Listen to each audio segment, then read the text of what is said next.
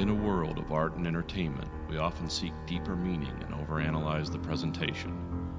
Director Paul Verhoeven often uses B-movie genre as a vehicle for complex human emotions, social satire, and shocking sex and violence. Is this genius subtext for the artist's intent, or our own imagination looking for cosmic connection where none were intended? We call this dilemma the Verhoeven effect.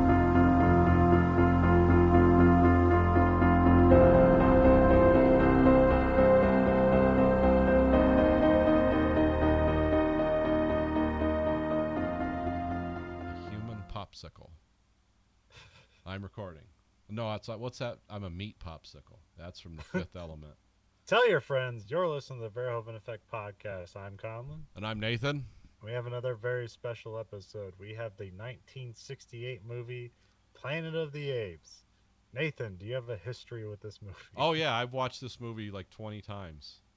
Okay. I like this movie.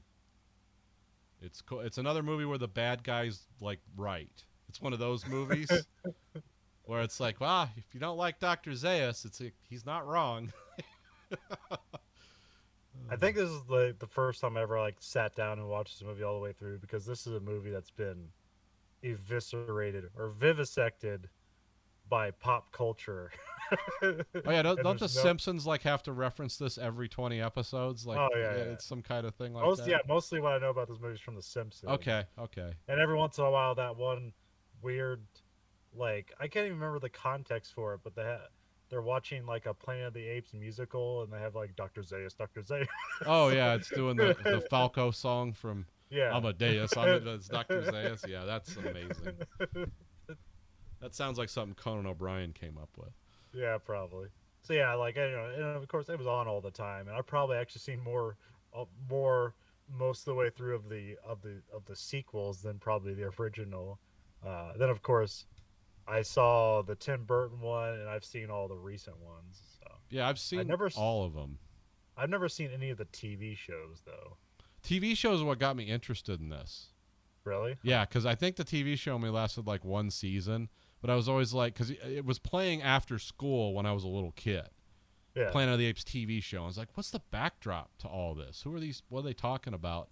And I just wanted to know more about it, and that's why when I watched the original one. Now, which one did you? Because I read that I haven't seen either, so I don't know.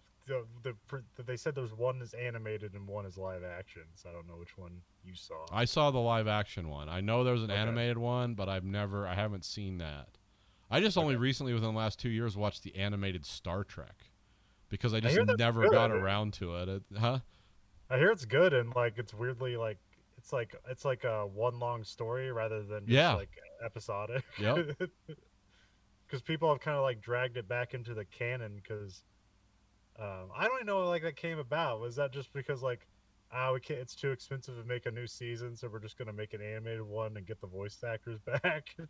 I don't really actually know the history about it. Because I think a lot of it was the actual people were voicing it. Yeah. I mean, it's the main people doing the voices. And I know they could do weird aliens in that, that really were weird, because they weren't just limited to bipedal, humans with spiky heads. So they had guys with 6 arms and stuff. But I don't know I don't know why it came about. If it was just cheaper to produce, or if it was in that wake of, oh crap, we canceled Star Trek and it's really the biggest thing in the world. I think it was more part of that and a way to keep the franchise going until they could figure out what they were doing with Star Trek Phase 2. Okay. Which became Star Trek the Motion Picture, which is the best and the worst of Star Trek all in one film. But yeah, that was. And there was only one season of the animated series, right? Yeah. It didn't last very long. They talk about how many episodes? Because sometimes this cartoon had one season, but it has 35 episodes. I think I remember it was 20. Okay, that seems normal. Yeah, because I know it actually there's the Klingon proverb everyone knows from Wrath of Khan about revenge is a dish best served cold. That's not my favorite Klingon proverb, though. My favorite Klingon proverb is only a fool fights in a burning house. And it was used in the TV series. I forget because there was some entity trying to turn the Klingons and the humans against each other, fighting on the Enterprise. But they both figured out it's like, oh, it's influencing us, and that's when I first heard that term, because the Klingon captain is like, I'm not going to fight you, Kirk. Only a fool fights in a burning house. The ship's going to blow up anyway. I don't care. And I was like, oh, that's cool. And then they actually expanded on like Klingon philosophy of honor and what was it? It explained like the Klingon philosophy of honor and prudence. It's like, because why do we use cloaking devices? Aren't those cowardly? It's like, well, when fighting the Federation, who's a superior enemy, you need all the advantages you can. You can't just, so it's like, don't burn your house down for honor, basically, by not using. And it's like, wow, that's way nuanced and crazy for an animated TV show from the 70s to have two Klingons sit down and philosophize like this. But yeah, has nothing to do with this movie, but yeah. I don't know. Like, this movie is pretty much just an expensive episode of Star Trek. Yeah, it's basically the same special effects universe. The guy from the Twilight Zone wrote the script. This is very close. I mean, it's around the same time. Yeah, it's 60s. It's the late 60s. We're all, it's that because it's a bunch of TV people that made a movie essentially. That's how it worked. Now, did you get to watch this movie not knowing the twist at the end? I did not know the twist at the end. Okay. Was that awesome or what? Yeah, actually it was. I was like, oh, cool. Because I was always into like Doomsday as a kid and an adult too. So it was like, oh yeah, this fits right in. But I knew from the TV show that like humans were first. So I knew that like, oh, humans existed before the apes. But I didn't know like until the end, because it took me a while to understand. It's like, oh, did they, it's like, oh, they're in New York City. It's like, oh, no, wait a minute. Yeah, it's like, no, that's just wrecked. Because I remember, because I watched this as a real little kid, I think 8 years old. And then much later as, like 12 or 13. And because like, as me growing up, the only thing I knew about this movie was the twist. Yeah. Oh, yeah. So there's no way I was going to watch this movie without that being spoiled. Yeah, and yeah, it's like the biggest thing in because it was also like Charlton Heston. It's like everyone remembers it for two reasons: the twist and his performance at the end. Because that's classic Charlton Heston. By the way, he wrote that dialogue. Like he was the one who threw that in. It wasn't. That was improvised. The twist was there, but it's like, you ruined it all. Damn you! That was him. Yeah. Oh yeah. That's what he does. Because that's like.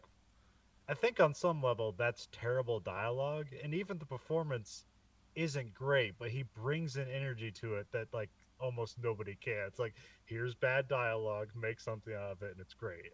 Oh yeah, I mean, I wouldn't want Charlton Heston to be anything other than Charlton Heston, and because I like him in all his movies. I love Sword and Sandals Charlton Heston. I love post-apocalyptic Charlton Heston. It's all great. Just like it's like William Shatner. It's just like, oh, it's going to be crazy, but you're going to like it. God, it's like no one could do that. And no one can, and then you got Patrick Stewart, like Shakespearean trained actor. It's like, I like Captain Picard too, but if he started acting like William Shatner, it'd be really weird. Yeah. And plus, if you've ever seen The Twilight Zone, it's like the ending of this is like, oh, okay, yeah. Yeah, it's exactly, yeah. That's why all this, that's why talking about Star Trek isn't out of hand, because that and Twilight Zone and all the other like 800 different anthology series that were out that you never knew existed. Yeah, that basically had like 4 people writing on them instead of like a room full of people. This is why Rod Serling smoked a lot. Not only did he show up at the beginning of the Twilight Zone, he wrote almost all the episodes. And those are the ones that made it. I can imagine how many he wrote that like never made it. Yeah, maybe they ended up in those other anthology series. Oh, I've watched all. It's like anything Rod Serling. It's like I'm watching. It's just like Ray Bradbury. It's like I'm combing the archives for all the Ray Bradbury, the unpublished works. It was directed by Franklin J. Schaffner. Yep. Who like 2 years later he did Patton, so that's a pretty good run. Also known for The Boys from Brazil and Papillon. Yeah, he seems like he's kind of like he gets big films. Yeah, and he was also like the head of the DGA, so okay. So he was like one of these guys that like I think he worked through that what they call the studio system. Yeah, And definitely. he just came through and did that. And then got a job representing directors. Yeah, Yeah, why work when you don't have yeah, to? just right kind. He died kind of young. Well, he's 69, but that's kind of young. I don't know, or Nice. maybe I don't know. Back in the whiskey and cigarettes day, maybe not. I'm not sure. Cinematographer is Leon Shamroy. He definitely seems like a studio guy because he has 121 credits. Hmm. Not a lot of stuff I recognize, but he did do like the Cleopatra movie with what's her name, Elizabeth Taylor, which I remember that. I don't know. I never seen that. I remember like people talk about that being a huge movie, so I don't even know if it's good, but Yeah, it it kind of is. I it mean, kind of seemed again, like that thing like it'd show up on TV where it's like, oh, we're showing, the Ten Commandments this week, and the next week we're showing Cleopatra. yeah, it's kind of in that. Yeah, it's kind of in that. Again, those are what they call the sword and sandals films. Yeah, Cause see that was weird. Like that was interesting. The transition, because some of my favorite movies are the Ten Commandments, Ben Hur, and there was a couple other of those movies. But it's interesting, like Charlton Heston made that transition. It's like, oh, because in the 50s and early 60s he was that guy, and then in the mid to late 60s he became this guy, and it's kind of like it's just a cultural shift that he actually wrote. It's like, oh, they don't want that kind of fiction anymore, they want this kind of fiction. And it's like, I'm going to fit right into this. So it's kind of amazing. But yeah, there was a lot of movies like that around. yeah. I don't know. Was he ever in any westerns? Because that was still like at this time the predominant thing. Like, I'm not sure. He had to have been. yeah, the one interest I picked up that this guy shot as well, and also Heston was in it, was The Agony and the Ecstasy, which I guess is about Michelangelo working on the Sistine Chapel, Oh, okay. where he plays Michelangelo. Oh, wait, no, does he? Yeah, he plays Michelangelo. Okay. Which I never heard of. I was just like, that's a weird name for a movie. What's that? It's like, huh, okay, these guys work together like 3 years apart. Oh, maybe worked with them again. I'm not sure. I didn't parse that enough. This is written by Michael Wilson, or I guess adapted by Michael Wilson and Rod Serling. So it's an and, Yeah. not the symbol. So it's the word. So they wrote it separately. He's got some good. Yeah, wrote Lawrence of Arabia and Bridge over the River Kwai. So Yeah, he's got those are some stuff. pretty solid things to have. And of course, Rod Serling, which it's Twilight Zone, so it definitely fits in here. Oh yeah. Um, Based on the book Planet of the Apes by Pierre Boulle. yeah, which is a French novel. Yeah, I got a English translation of it to read, Yeah. and I found it exceedingly boring. Really? Yeah. Okay. I listened to the book on tape because Audible has a special. If you have Audible, you can listen to it for free. So that was Oh, cool. I didn't know that. Maybe I would have got more out of it on tape. I found it kind of boring to read. Because I thought it was interesting, but it's it's I don't know. There's a weird like framework to it that like you don't expect. Because it starts off with there's like a there's like a rich couple that's like gallivanting about the Yeah, it stars. was like They're in a literally space yacht. Yeah. yeah, and there's like and their system has 3 suns, so they basically have all the solar wind they can get. Yeah. And then they find a message in a bottle in the middle of space. Like, man, that's a get. In space, you found this. In three-dimensional space, you found this message. So yeah, I listened to the book, so I was like, so just to prep for that, because like, oh, it's only 5 hours, I'll get through it. So I thought it was kind of interesting, but it's mostly, I mean, like the whole in the book, it's all just like they literally go to another planet. Yeah. The big surprise there is the first thing they see is humans. It's like that's weird. We shouldn't find people exactly like ourselves, completely on the other side of the galaxy. Yeah. And then they find out like, oh, they're not the predominant species. So now it's like and then they get shuffled in the mix, and now they're like treated like animals, even though they're intelligent. And there's also a weird thing here where it's like they make the ape civilization in the book like way more sophisticated. Like Yeah, it's they're like a just on the space civilization almost. yeah, they're just on the edge of going into space. Like they're putting satellites in space. Here, it's basically like like they have technology, but like they're not venture like they're pretty secluded. They're not venturing with they're not going around in planes. They don't have like cars and stuff like that here Yeah, the in the thing I movie. liked about this when you watch the movie and you follow it all the way through, like the ape civilization is like, oh, it's almost feudal in how it works, but they have like firearms and stuff, which would actually make sense because they're just building off an older civilization, ours, you come to find out. And it's Yeah, like, yeah, they maybe wouldn't have like petroleum and cars and stuff like, or not widely.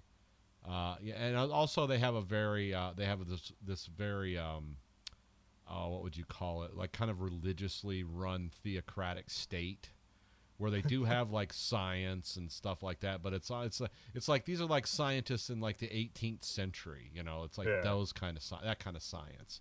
It's like we understand some things, but we also have to kind of blend it with theology so we don't get like crucified or whatever. Like they're not out of that phase yet, which was like that actually makes sense because it's yeah, it's like, oh no, the precursor technology that they're building everything off of, they're actually afraid of because of how that ended. It's like, Yeah. oh, okay, we're gonna throttle this back a little bit, and we're gonna have a little more statues, a little more philosophy, a little less technology. Even though they're actually acting the exact same way as people, that's like the apes and people are not that different. And there's a weird section in the book where it's like basically Assassin's Creed, but it's doing it before then. I mean, it may have been a long concept, but like the idea of racial memory, or that you can tap into the history of your ancestors and like look back on like a Yes. simulation of it. That's in the book where they basically see like, because in the book, it's like humans came first and then the apes rose up, but this is still on a completely different planet. Yeah. And like there's also some idea of that there was a that every planet with humans has like a greater civilization that basically came by and dropped off some people, and so there's always a greater civilization that's beyond us that we don't know who they are, The where they came space from. elves, they're out there spreading Yeah. wisdom. We're the Johnny crude Appleseed in the universe. we are the crude children of God. So But yeah, I don't know. Yeah, I listened to Jerry the book. Goldsmith did the soundtrack to this movie too. Who's that? Oh, he does Oh, the. Jerry. I thought you said Yuri Goldsmith. No, I'm it's like, like who the hell's Jerry. Yeah. that? Yeah, we have two Fox films in a row. So Yeah. Oh yeah. yeah, I also know like the other thing I know about like this series was used as like a as sort of an experiment with Fox of how to do sequels. Okay. Because at that time, sequels always made less money than the originals. So the thing is, with every subsequent movie, they just cut the budget in half and then put out another movie until they couldn't put out another movie. Yeah, the old sequel math. Now it's like flipped. Yeah. Now it's like we just got to film. We don't just make one movie as a sequel. We film 3 at the same time. So we shave like $20 million off the cost. But well, this movie also came out after they had a big bomb. What was their big bomb? It was the Nutty Professor, I think. Oh, really? Or Oh, no, okay. what was no, it was another one. I can't remember. Anyway, this Dr. Doolittle or something? yes, Dr. Doolittle, that's it. Yeah, they had that, and then they had this, and then they're like, well, this is our last throw of the dice because Dr. Doolittle, I think they spent $17 million, and that's in 60s bucks, and they made back like $3 million, which is like, well, that's, that's we're dead. So yeah, this movie had to do big, and it did. Or was it? Was it Dr. Doolittle? I think so. Okay. Yeah. Okay. Well, I'm thinking of the recent Dr. Doolittle bomb with like oh, what's his name? The guy, Tony Stark. Tony Stark. Oh yeah, the yeah. Robert Downey Jr. Yeah. Yeah. So I remember like everything I've seen of that movie looks absolutely terrible and ridiculous, and also bombed. So I might be confused. It'd be weird that a movie that was remade twice bombed twice, including the original. Yeah, you think they'd learn at some point. It's like, well, this is Actually, what didn't work. I don't even know how well the Eddie Murphy Doctor Dolittle did. I think maybe that got a sequel, so it must have done well enough for them. Yeah, Eddie Murphy can carry almost anything except Pluto Nash. Yeah, that's one of those. There was a Doctor Dolittle 2 for Eddie Murphy. So. Yeah, Pluto Nash is like a we probably gotta watch that sometime. I just know that as being a like crazy bomb because the reason you didn't because that came out like in the wake of the Matrix, and it's supposed to be a comedy, like almost like on the level like, but like a comedy mixed with like Fifth Element, and it cost something like $160 million. It's like, why would you ever invest that much money into a comedy? Yeah, No one's ever gonna go see that's weird. and then it made like $6 million at the box office. Like, oh Jesus Yeah, this is dead on arrival. Christ! You just might as well burn all the film stock just to create some kind of artificial scarcity, so you could do a release later. It's like there's only 100 of these made. Yeah, this movie cost like $6 million to make, but it made back 33 million. But that's like those numbers I'm looking at are like that's domestic. That's like $60. That'd probably be like $150 million. Yeah, well, that's just domestic box office. Yeah, and that's also like price tickets were cheaper then, so it probably like probably like what would that be? That probably like 15 million people saw that movie or something. Yeah, the movie ticket was like $1 or something. It was like, yeah. And then cast of course Charlton Heston, Roddy McDowall, and Kim Hunter. I think those last two are in ape costumes. Yep. Okay. Maurice Evans, Dr. Zayas. James Whitmore is the president of the assembly. You'd know him from all kinds of... All these are like big 60s actors and actresses. I don't think any of these people are alive anymore. No. That's kind of like scary to think Except, about. Except maybe the person who voiced... I don't know. Who did the voice of the cousin, the little cousin at the end of the movie? It's like fending off people. Oh, Lucius? Yeah. He's still alive. He's 83. He's the only there's two surviving principal cast members of the Planet of the Apes, and he's one. Yeah, how is the girl played Nova? Is she dead? Because she's really young in this, right? I don't know. Let me look. Linda Harrison? Yep, she's the last one. She's 70. Wow, she's 78 now. Holy she looked like she was 16 in this movie. God. So, yeah, those were the last two. Huh. I thought that everyone was dead. Yeah. No, it's not quite World War One yet. No, not yet. And what I mean by that is that everyone in World War One is now dead. Yeah, there's nobody left.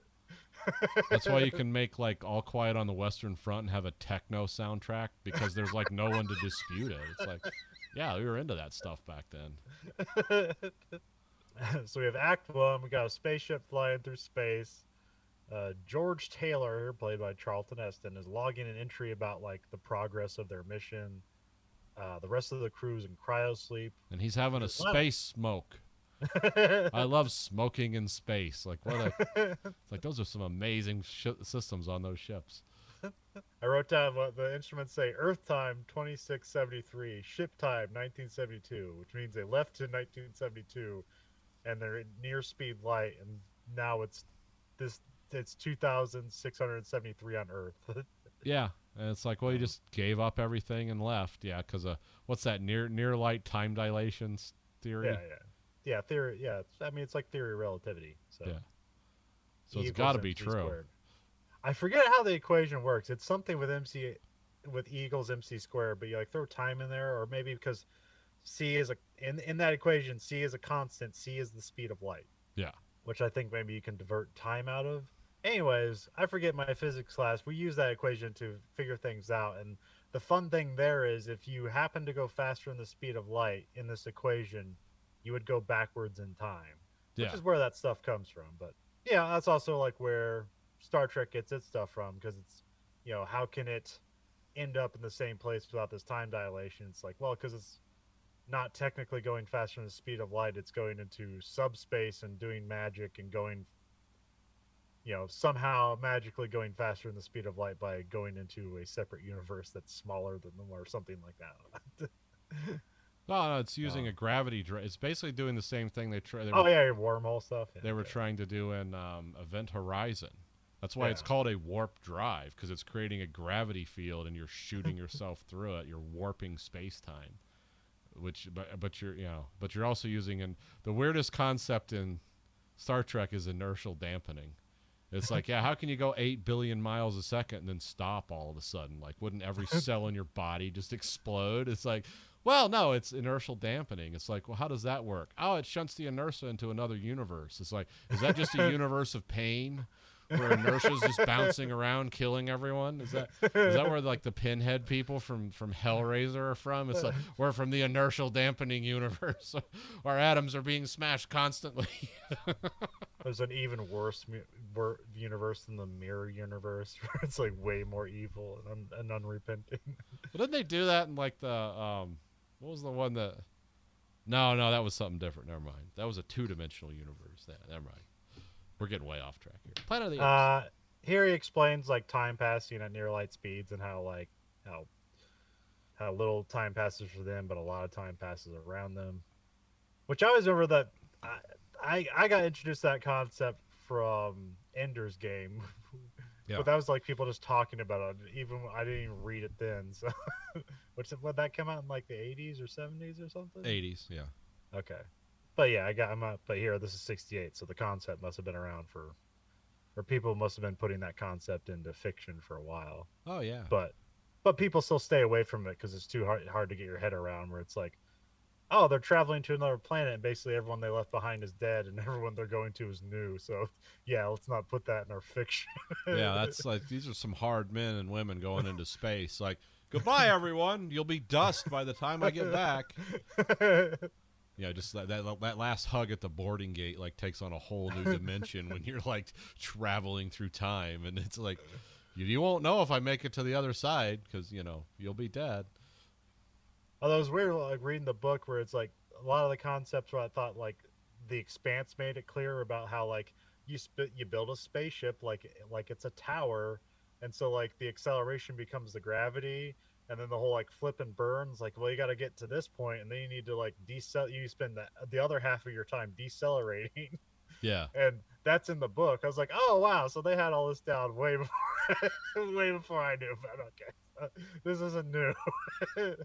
Yeah, I think the fastest they're going in the Expanse is, what was it, like 5% the speed of light? Yeah, they're not good. I mean, yeah, the magic in the Expanse, well, besides other stuff, alien stuff, is the was it the Epstein drive? Yeah, Epstein I bet you they were so like, damn, we need to come up with another name for that. The Epstein drive has a magical way of just it never stops accelerating, so that like it's so it works out in your favor. It's still like you have to expend fuel. It's not infinite and stuff like that, but it is like it's minuscule. Yeah, you but for drop a pellet in and it's good for like 10 years. But for travel between planets, it's like, yeah, we can do this. Now the really cool one is if you get into Revelation Space, like that universe, that gets wild. That's because they never go faster than light in Revelation Space. Yeah, because the guy who wrote it's like he's a physicist, and it's like but he does do stuff like that where it's like, oh, here's the two books. Like, are they related? Yeah. It's like, why are they 15,000 years apart? It's like, because that's how this works. Yeah. Because there they have the light huggers, and which goes right up to C. It's called near C acceleration, but they do that through something called the conjoiner drive, which when you find out how that works, it's like, oh, that's dark as hell. It's because it basically takes a human mind, has to be enslaved in it. The conjoiners, because the conjoiners are a group in Revelation Space, but you have to enslave their mind, and then their mind is constantly doing the quantum calculations to keep those two drives because they have to operate in parallel. Because one's opening a door into one universe and a door to another, and they're pulling in like dark energy and. I guess it's all like theoretical stuff. But yeah, when you find out, it's like, oh yeah, the way a conjoiner drive works is a human mind is installed in there permanently, and all it does is math. Like it has no personality or anything. It's just a wiped mind that does math. And it's like, why couldn't a computer do that? And it's like, oh, they're not efficient enough because in that universe, like human brains are so wildly upscaled with like nanomachinery and stuff. It's like you'd never build a computer that would work that well for some reason. But yeah.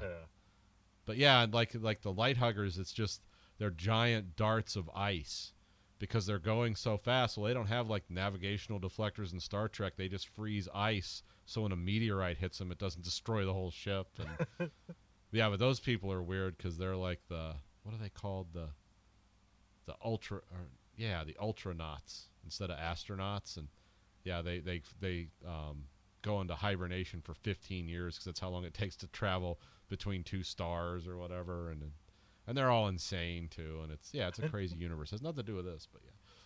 Yeah, Phil, we're talking about near light speed travel and science fiction and stuff like that. What happens? How do they deal with it?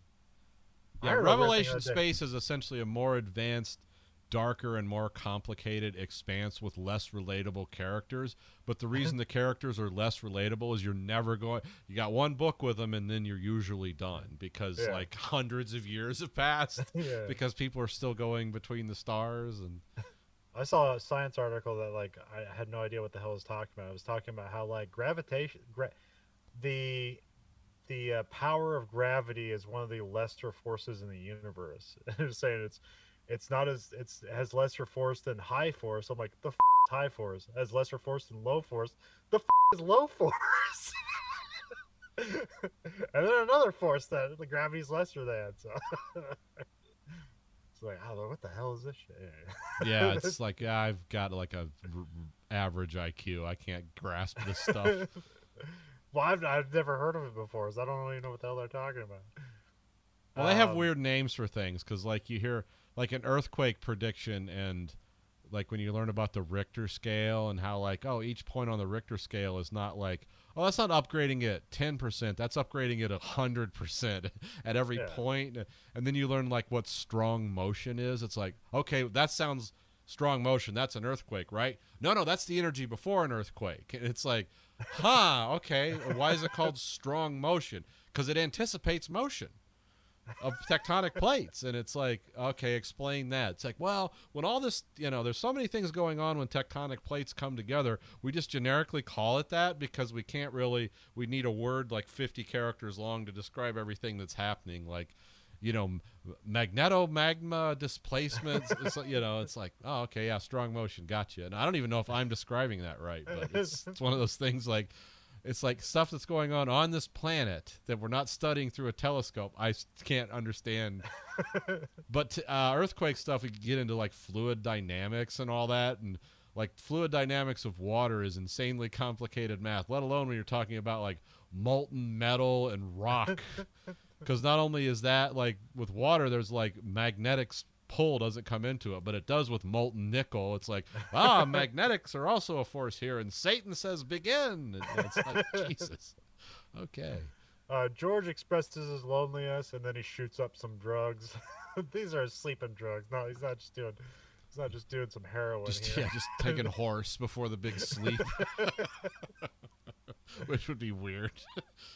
He pauses to look at the sleeping crew, and then he buckles into his pod and lowers the window to his cryo sarcophagus. Because he even like sleeps with his hands crossed. It's like, nobody does that. Like, you're doing that for effect, bro. Yeah, that doesn't even happen in real life when I'm sleeping 8 hours, let alone 1,000 years. Like, can you imagine the cramps? Then we cut the titles. We get Charlton Heston in Planet of the Apes. Anyway, I was talking about the composer Jerry Goldsmith. They were kind of told to go wild with the soundtrack for this. So what they did was they played horns without the mouthpiece on them. Okay. So those real discordant like horn sounds. That was because they were playing horns without the mouthpiece, and they were also putting them through like an early, basically a phase multi-track recorder from that era, which was like experimental at that time. Yeah. And the sounds you hear, they're using whisks in metal mixing bowls and putting it through some kind of synthesizer. And it's like, that's so they're basically said, lose your mind. So the soundtrack, even though it was written by a composer, is actually more Foley work than music. It's kind of weird. It's like, yeah, but it's arranged. So, it's arranged Foley work. Yeah. Yeah, there's the titles of like, it's a title sequence of like stars and stuff in space. Already filmed in Panavision, which I already see that all over. Which I think it just means it was filmed in anamorphic. Okay. Which I'm not sure if I've explained what that is. Do you know what anamorphic means when it's filmed anamorphic? Yeah, isn't it like just like a wide array lens? That's but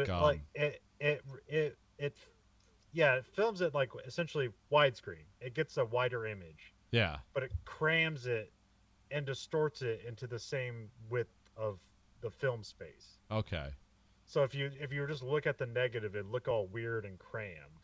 But then when you project it with the same anamorphic lenses, it just projects normally how it was shot. Oh, okay. It's the magic of anamorphic lenses. It made a lot of like CGI, early CGI, like really hard to do because accounting for how the anamorphic stretch was nearly impossible. Yeah. Which is why Cameron shot Terminator 2 on Super 35 rather than on anamorphic.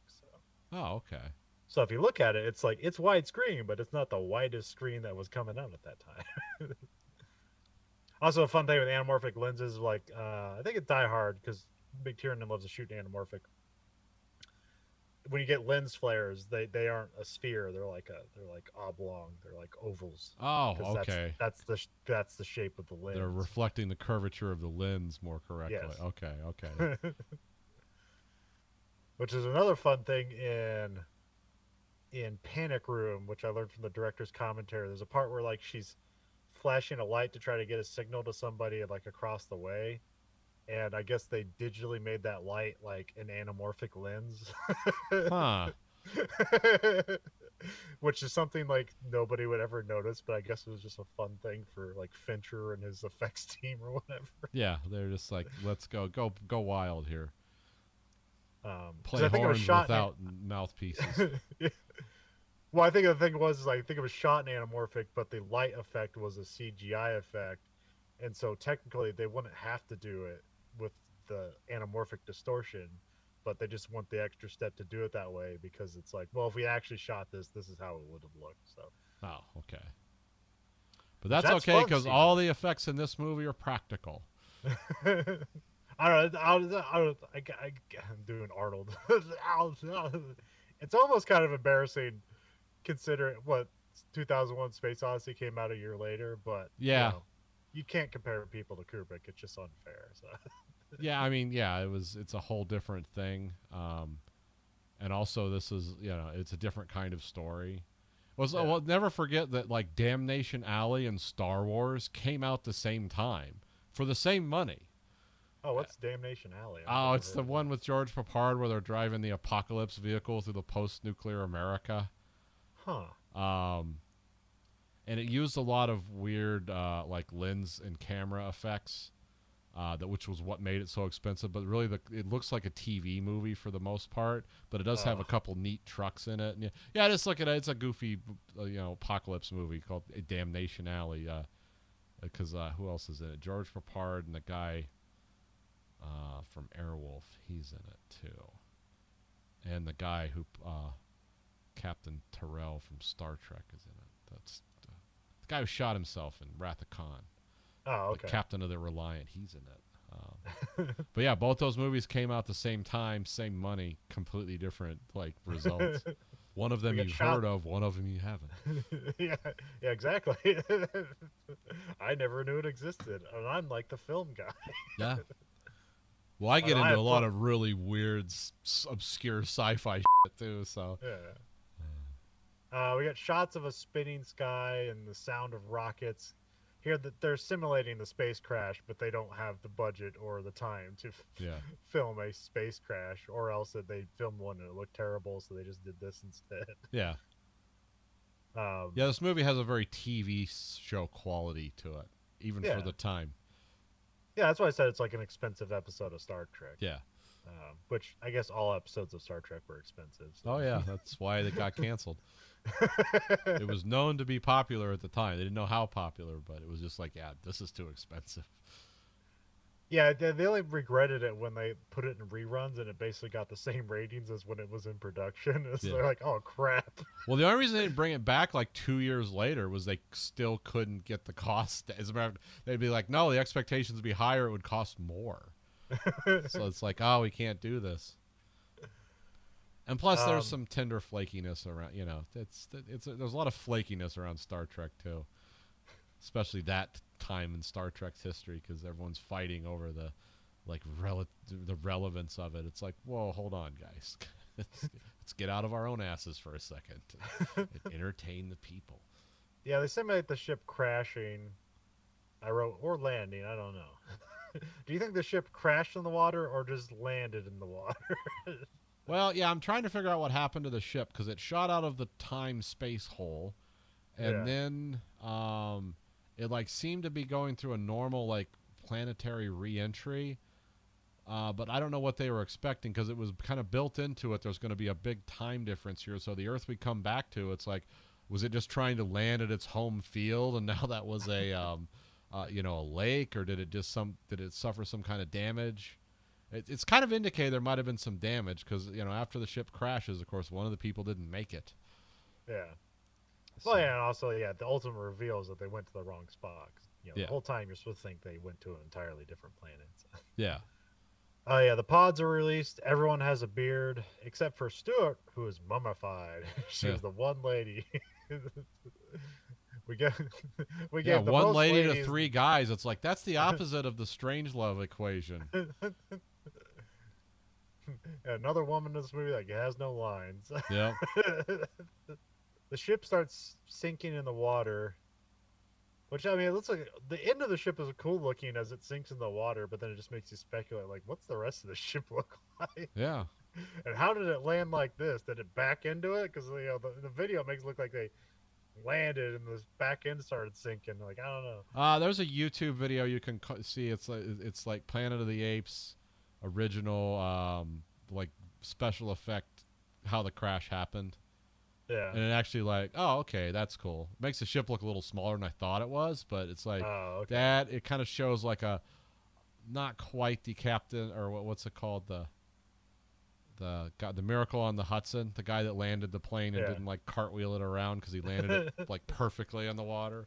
Yeah. Yeah, it was kind of a crash like that. But then, of course, like, oh, the water's just going to crush it and come pouring in, so we got to get out. Yeah, I heard something the other day. People talk about. Well, we watched The Gray, and there was that one guy talking about the plane crashes and how, like, if you tuck your head between your legs, like, you'll just like break your spine or something like that. And then I read something where they talking about, like, no, really, like the like a car crash. Oh, what was it? Something like you don't want to tense up for a car crash, but you want to for an airplane crash or something like that.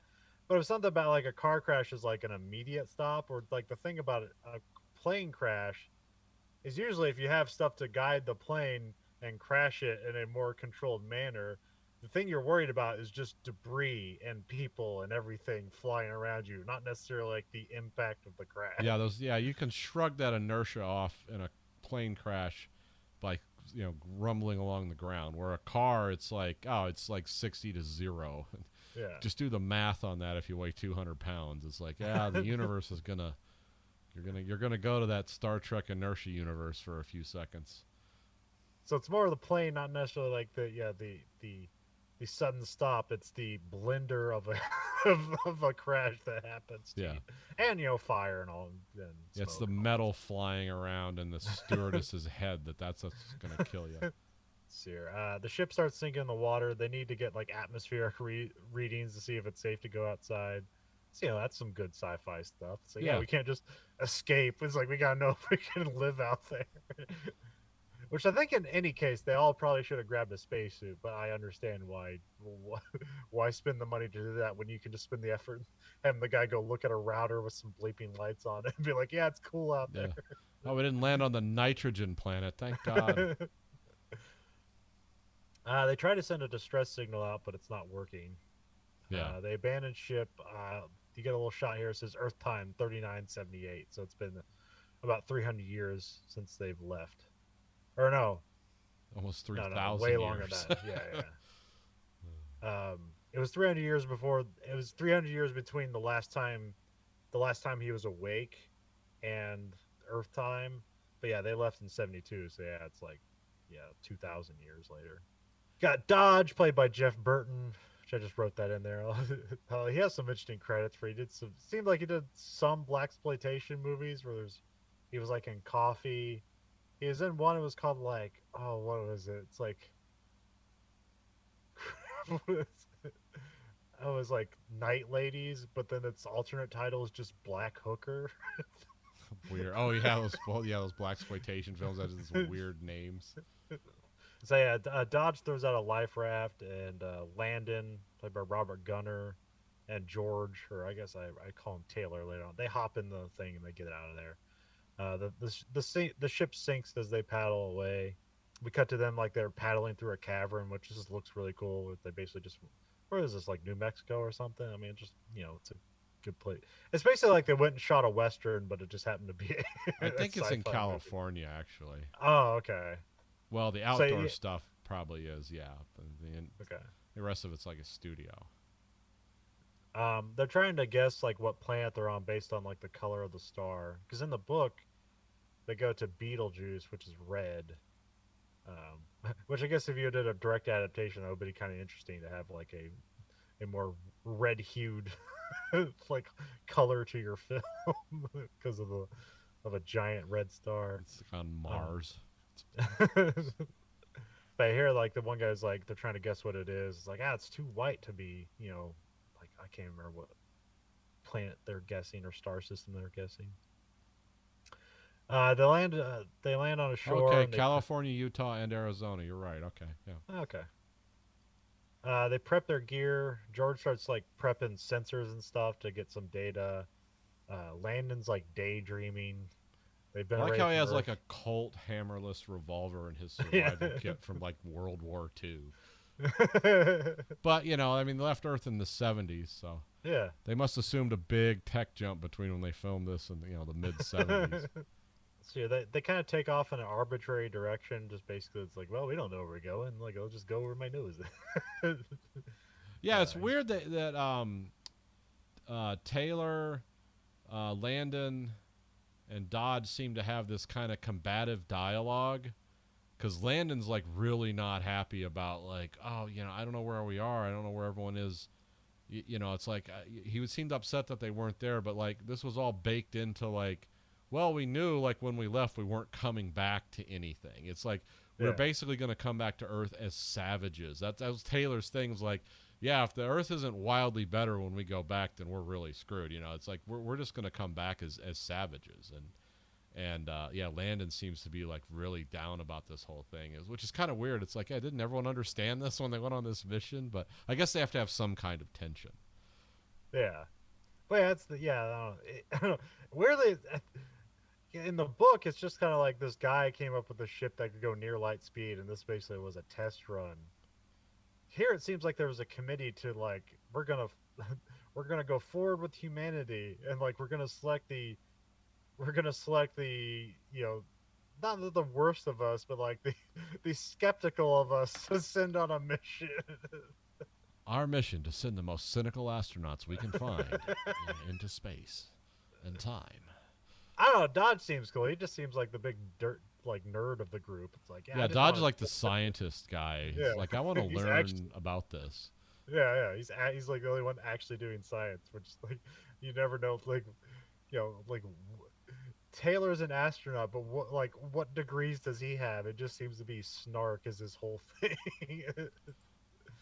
So what'd you major in college? Oh, it's like aeronautical engineering and like stoicism. It's like those are it's like some weird like combination degree of.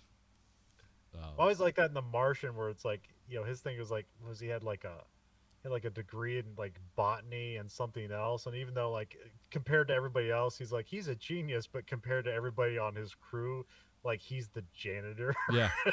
Like he's the dumbest person on the crew, so he does like the crappiest work. Yeah, you're the mechanic. It's like I have 2 PhDs from like good schools. It's like, well, they're not as good as mine. Well, that's a real interesting dichotomy. So yeah, the dumbest kid in gifted class.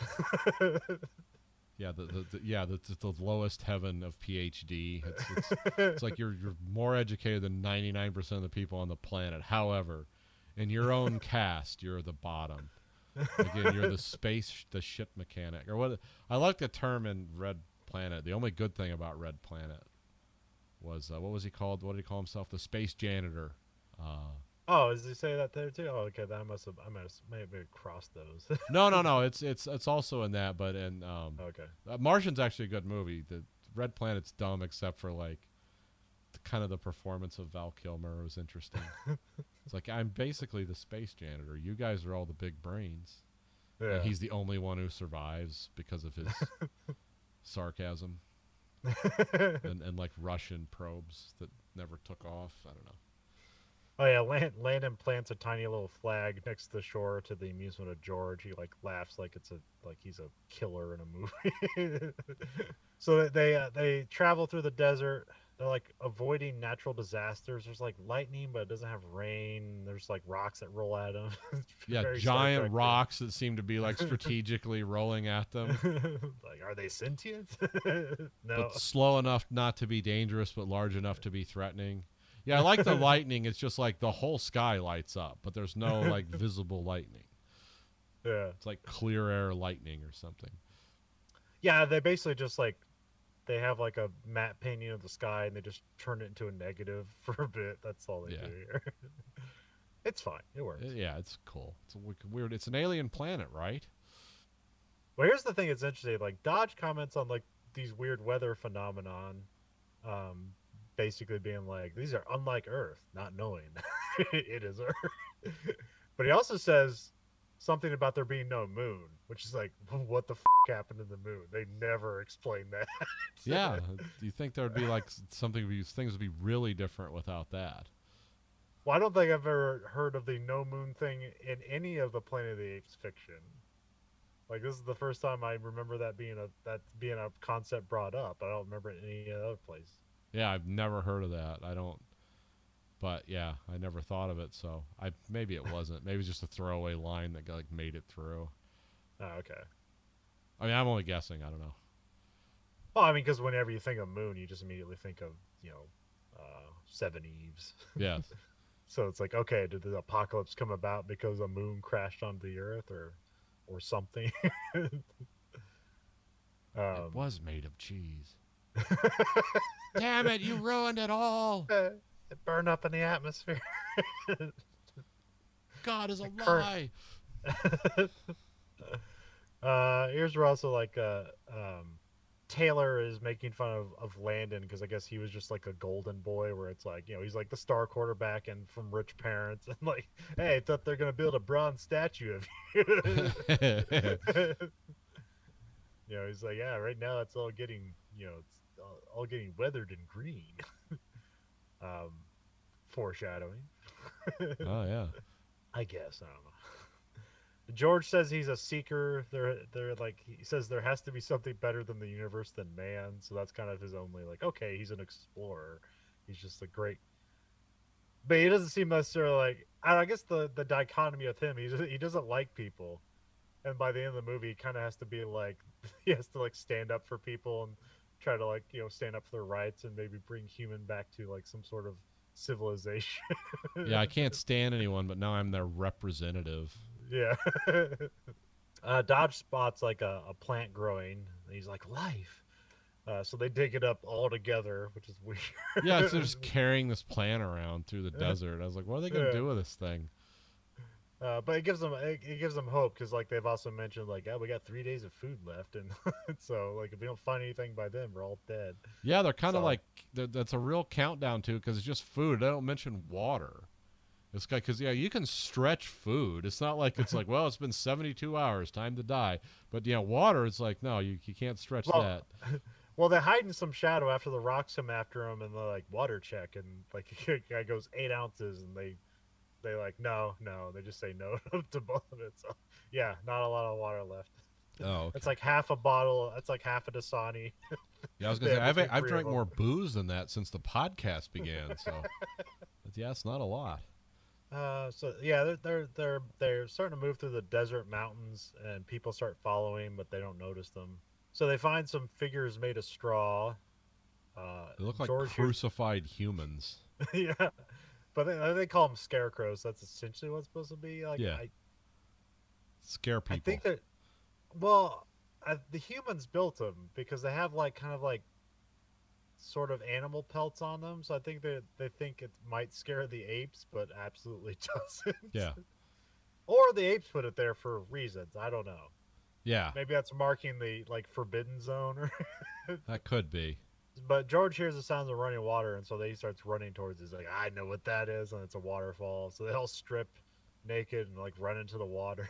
Which I wasn't expecting out of this movie. A lot of man ass going around. Oh yeah, well that was okay. It doesn't mean anything. There's nothing sexual about that in the '60s. No, no. You don't see it a lot. But it's the '60s, so I guess nobody would have cared at the time. It's like, yeah, who isn't naked all the time? Yeah. We have to create these new diseases for everyone, so Yeah. people in the '90s can lament our time of freedom and joy. Yeah. But then they find footprints that aren't their own, so they're like, huh. And then some scavengers are off in the distance, and they steal their clothes and equipment, and they start giving them chase. So they do cleverly shoot it here so that like you don't immediately know it's humans. It's like you've already seen the title. It says Planet of the Apes, so you would be immediately expecting apes to be showing up, and it's not apes. So they're running through the forest, and they find some of their equipment broken and their clothes torn. The astronauts cobble together some of their clothes. Like George just has like, I don't know, he just has like, like some kind of like blanket with a hole in it. Like that's at least Taylor has some pants that probably is. Yeah. And then there's a primal scream of echoes. Oh wait, no, that they stand by and observe like the primitive humans there as they're foraging for food. Here, George says is that they're mute because they're not talking to each other or anything like that. They're just kind of like looking around and eating fruit. Yeah, and then Taylor's like, well, if this is the best they got, we'll be running this place in a week. He's already making plans. Then there's a primal scream that echoes throughout the valley, and then the primitives start running away, and the astronauts follow after them. There's like they end up in like kind of crop area. I'm not sure what kind of crop it is, like either wheat or corn or something. I thought it was corn because of the height. Yeah, it's stock. There's probably other,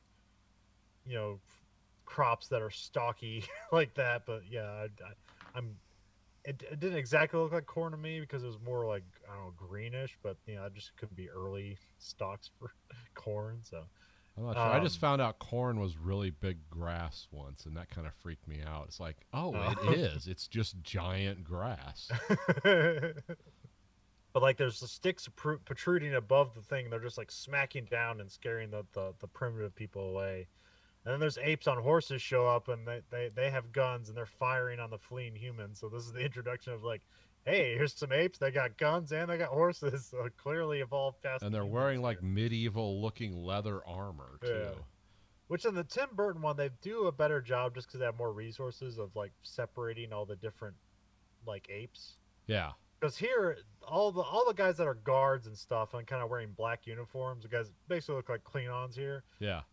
They're gorillas, and then the people in green uniforms, they're chimpanzees, and the people in orange uniforms are the orangutans. Yeah. So the gorillas are like the proletariat.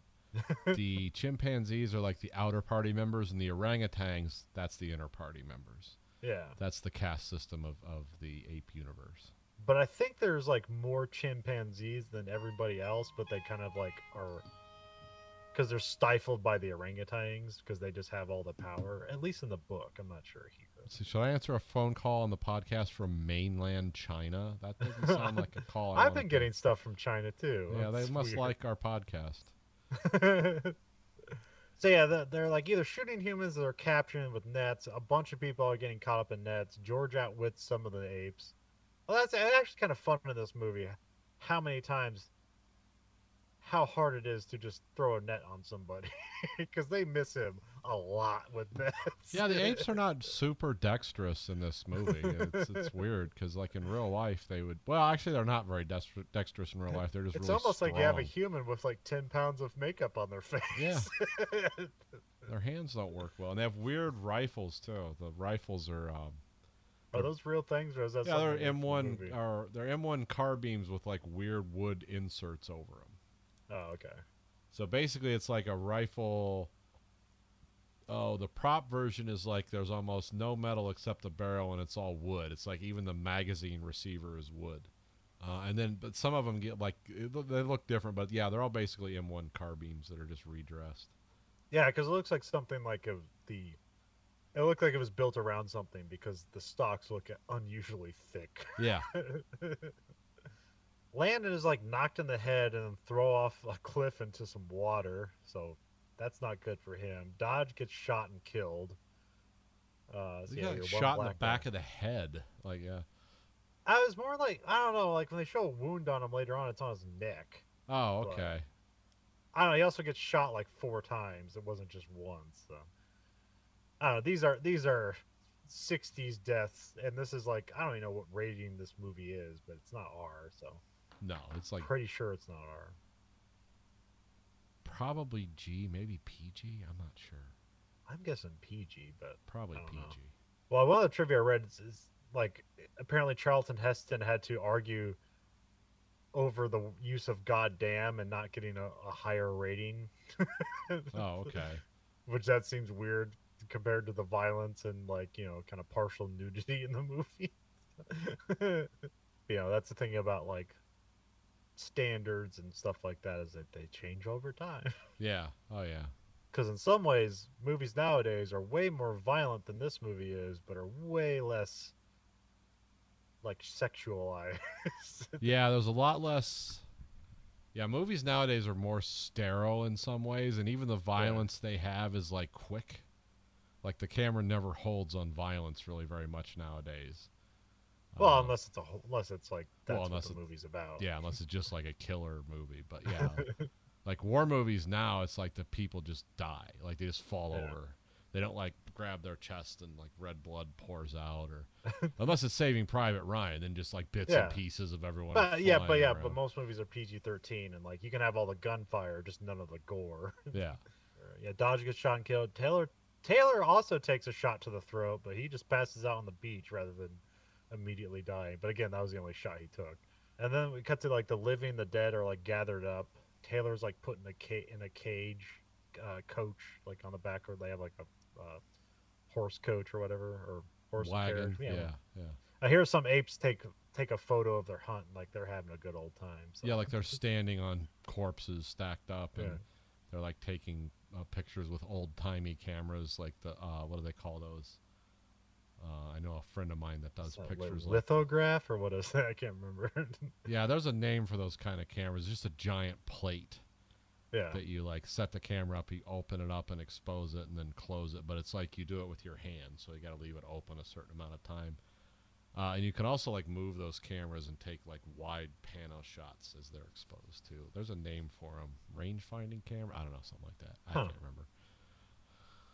I had to So that I had to being provide security for a shoot in Detroit they were doing with those cameras because they're really old, they're really expensive, and most people were cool there. But they're like, "Hey, can you come along, Nathan?" It's like, "Cool, yeah, I want to learn about this camera." It's like, "Yeah, we want you to learn about it, but really, it's because we know you have a license to carry a gun. That's why we need you on this camera thing." It's like, "Oh, okay, yeah, I can do that too." you need to protect a bit of history. Yep. So have that being the end of Act One, because we finally seen the apes and killed off 2 of our main characters. Yeah, everyone's dying. These movies are known for their upbeat nature. They're very, fun movies. So we have Act Two, and we got an ape is tending to Taylor. A lady ape comes in looking for like the one with the weird clothes. There's an argument amongst the apes about who gets like a budget, and there's like racism amongst the different apes because basically, it's like the chimpanzees like seem to be doing a lot of the science, but the science can only like go further if the orangutans approve a budget for it. So Yeah. which is not stuff I was expecting out of this movie, but makes it interesting. It's like, oh yeah, they're apes, but they have exactly the same problems that every society Yeah. does. We Taylor's haven't locked reached in post scarcity yet. a Of course, neither have we. So Taylor's locked in a cage. Dr. Zira comes in looking at Taylor, calling him bright eyes, which that's something new to hear. There was another term in the book, I don't think, or maybe the translation was never picked up on. I don't know. The humans are reaching out for the cages and like because they know like she has treats, and so if they do that, they'll get treats, and so she gives them sugar cubes. Taylor can't talk because of his throat injury, so he tries grabbing Zira's pen and paper, but the guard like knocks him back. goes in and beats him up a bit.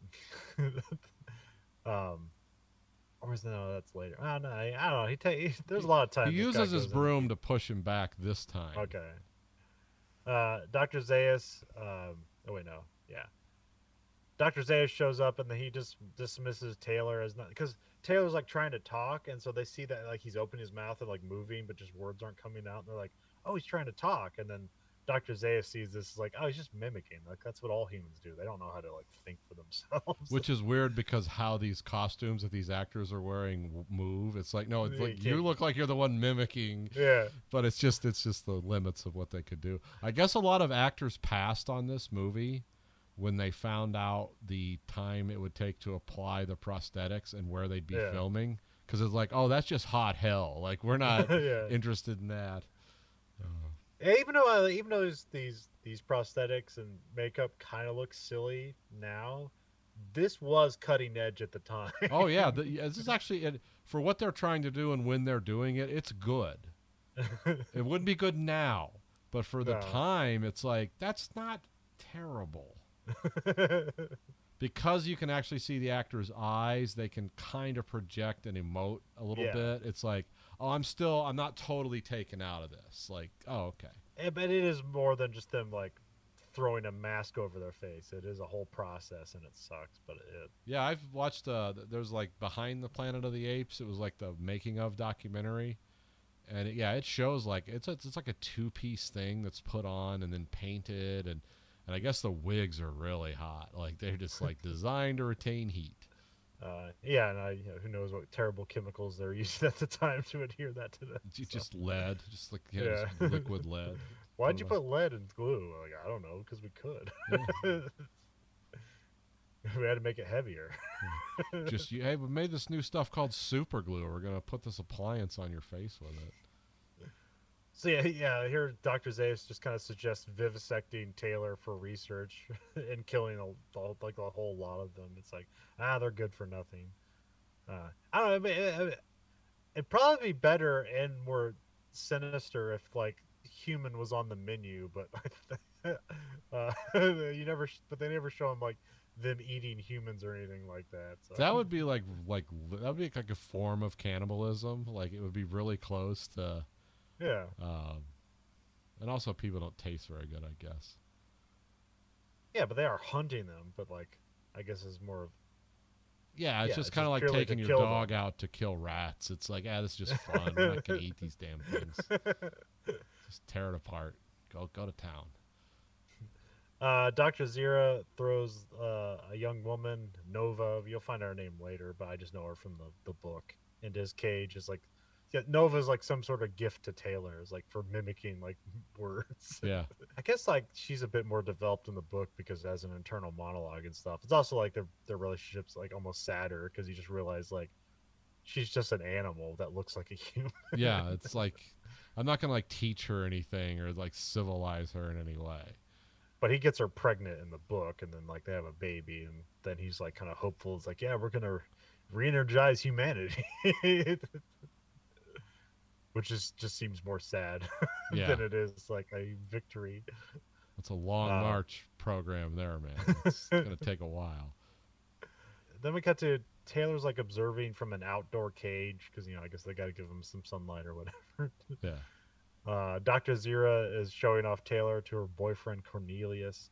Taylor starts writing in the sand because like, oh yeah, this will convince him. And then Dr. Zaius comes by, and Taylor ends up like fighting with people in the cage because like they start erasing his writings, and he's like, no, don't do that. This is my freedom. And then there ends up being a big fight. Dr. Zira is like trying to like talking about like, no, it's like her whole thing. She's like trying to domesticate humans. Like, yeah, we're on the verge of making this possible. Like, yeah, pets at home, they can do things. And then as everyone's distracted by the fighting and Dr. Zira's like work, Dr. Zaius sees the writing on the ground and erases it. So he's like, So this guy knows more than what he's saying. yeah. Because you can, in the first scene with him, he's like, you can see where where he sees like he's not buying that it's a sentient life. It's like, nah, it's just mimicry. But this scene, it's like, oh, he knows. Yeah, he knows. he knows more than what he's saying. Yeah, he knows the. Well, that's also the thing in the book. In the book, what's way different also is that like the apes don't speak English or write in English, Yeah, and so he has to spend a lot of time just like figuring that out how to talk to them.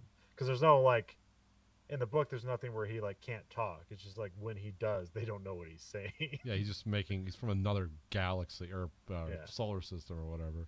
yeah. Listen, yeah. Then we cut to Taylor's getting put in his cage again. Here he grabs the notes and pen and paper from. No, he grabs the pen and paper from Zira, and he writes "My name is Taylor" on it. But he gets beaten up by the guard, and then when the guard brings the pen and paper back to Zira, she sees the note. She's like, "Ah, he is. Like, my God, he is intelligent." Yeah. Too bad you just beat his head in with a club. Then we cut to like it's at Zira's house, and Zira and Cornelius are like testing Taylor, and Cornelius is doubtful of like Taylor's intelligence because all he can do is write down, like, which you figure like he's writing whole sentences here that like he's got to be intelligent. He's like, nah, it's just a trick. Yeah. It's a sleight of hand. It's a Chinese box. He's just hearing our sounds and writing things out that he thinks makes sense. It's not real sentience. It's It's no, the they didn't original have large language learning module. Yeah, that's what it is. It's like, what are you talking about, Cornelius? We haven't invented computers yet. It's like, oh shit. Is that something else Zayas is keeping from us? Taylor makes a paper airplane and he throws it, which they hear Cornelius talks about like apes say flight is a scientific impossibility, but he throws it to demonstrate his journey, or Taylor throws it to demonstrate his journey like with spaceship, which is actually completely wrong because that flying an airplane is completely different from space travel. But anyways, you get the idea. Yeah. Yeah, he'd actually Cornelius, like take the paper airplane, put it in a bell jar, suck all the oxygen out, and then explain like, well, there's no really resistance in there, so we need to use either chemical or some kind of energy explosion underneath it. But it's... yeah, if I'm learning stuff about HVAC, I'm still like fighting in my head over like what would happen to you when you're in space. Like, do you freeze? Because everybody knows space is cold. Yeah. So everyone assumes, and even now it's shown in movies, like, oh, if you get exposed to space, you're like, it's like Terminator 2 and getting like dunked in a cryo liquid. What's that called? Liquid nitrogen. Yeah. Yeah. The liquid nitrogen truck that crashes into the steel mill. It's the most amazing thing ever. It's like, wow, that's stuff you dream about. It's like, and then I was like, but wait, like, it's vacuum, like law of thermodynamics say that heat always goes to the less resistive force or the colder um a colder object, but space isn't an object that heat can go to. So if you're out in space without a suit on, you wouldn't necessarily immediately freeze to death because there's nowhere for that heat to go. You would have electromagnetic irradiating heat going away from you, but that would take a really long time to lose all your heat from that. Because that's all the heat we get from the sun is just radiated heat. Yep. It's not, it's so the vacuum actually protects us from the sun's, nuclear explosion, the heat of the nuclear explosions. But there's a lot more awful things that can happen. It's not. You don't have to worry about the freezing thing. It's the whole like your lungs collapsing. If you have air in your lungs, they would explode, or your lungs collapsing. Your eyes and your mouth are exposed to the vacuum, and because there's no pressure around you, and water with no pressure on it will boil at a lower temperature, which is enough for your body temperature is giving off. So your mouth and your eyes will start, the water in them will start to boil. So that'll be fun.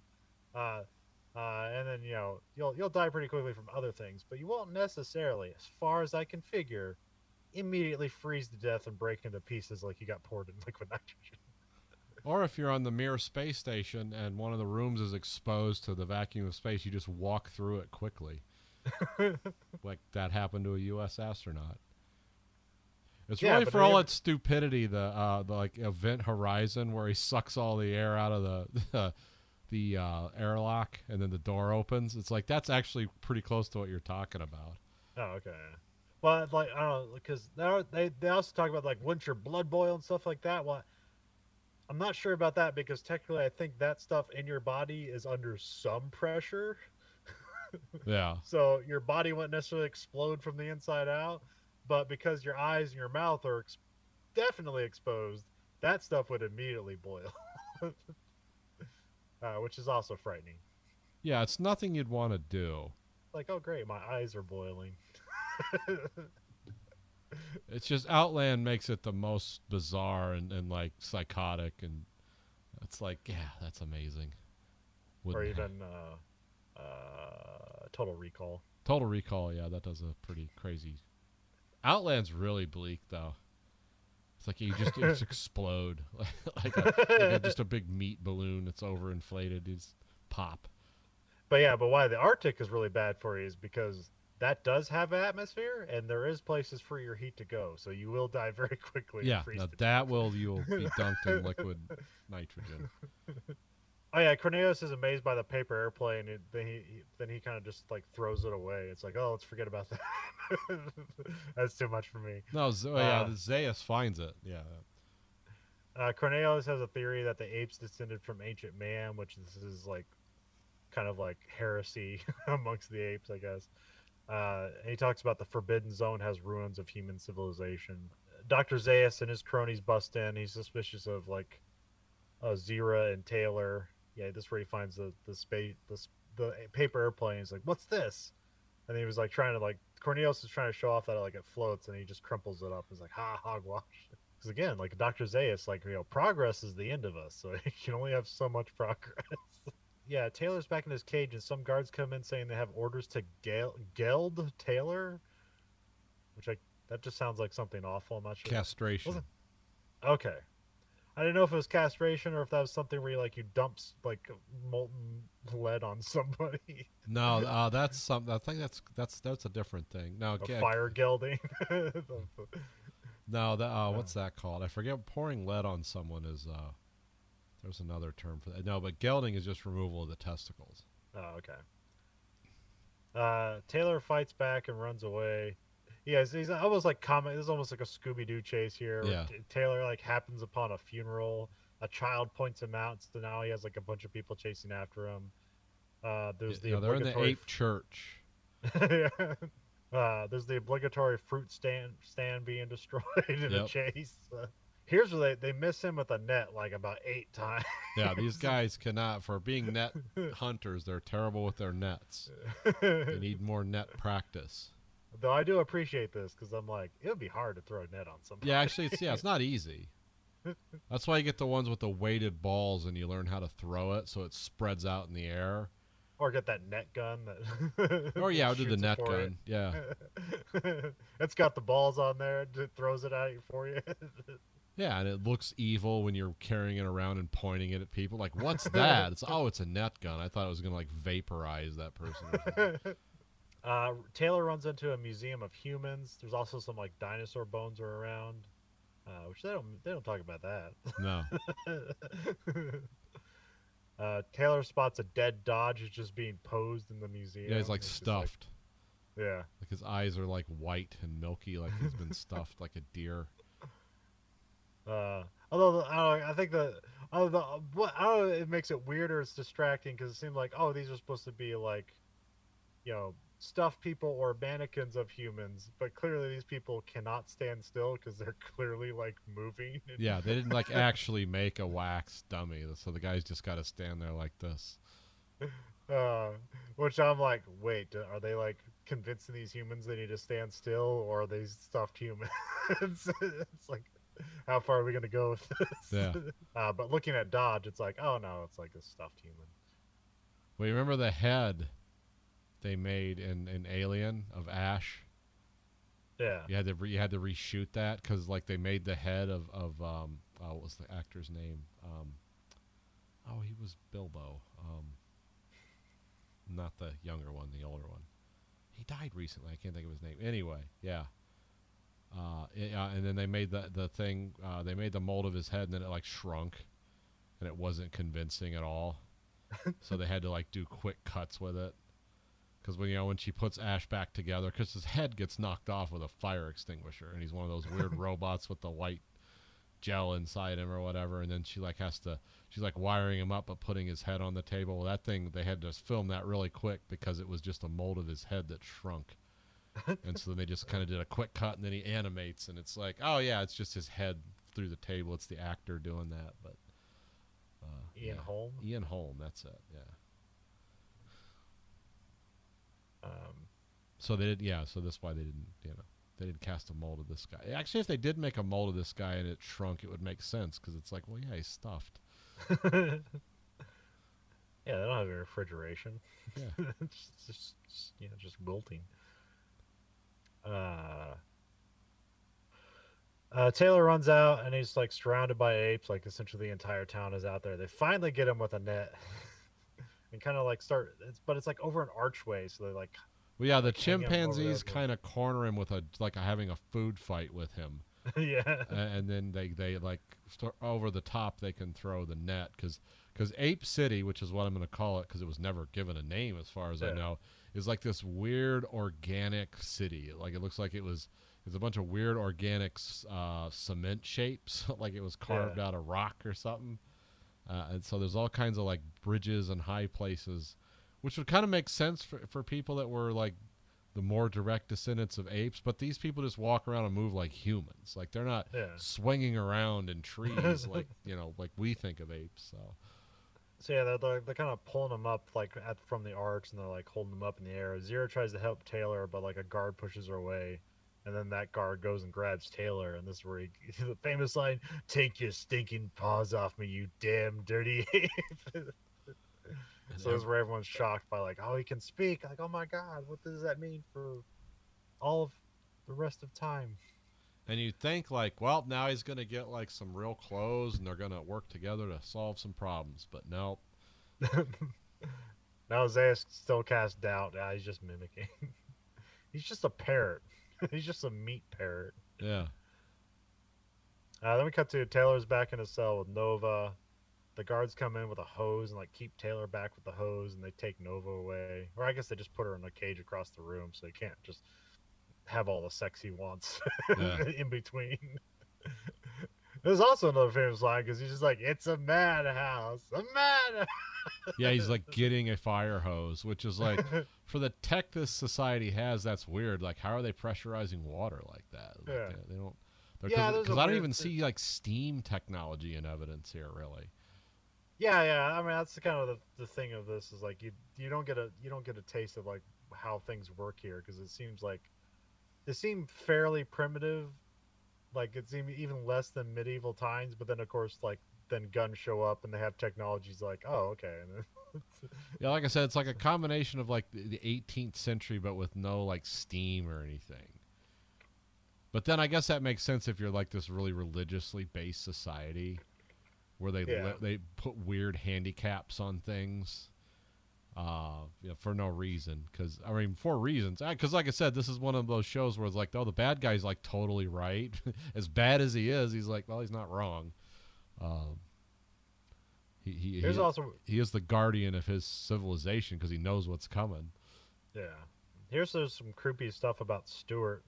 He's like, she's to be our new Eve. I'm like, yeah, that's not gonna work, dude. Yeah. There's gonna be 3 guys banging one chick, and then basically you're gonna be banging some guy's daughter, like 16 years later, because there's no rules anymore. Yeah. Nothing, like I said, nothing does matter as long as you don't get caught. Nova's like listening to him, but like she has no comprehension of what he's saying.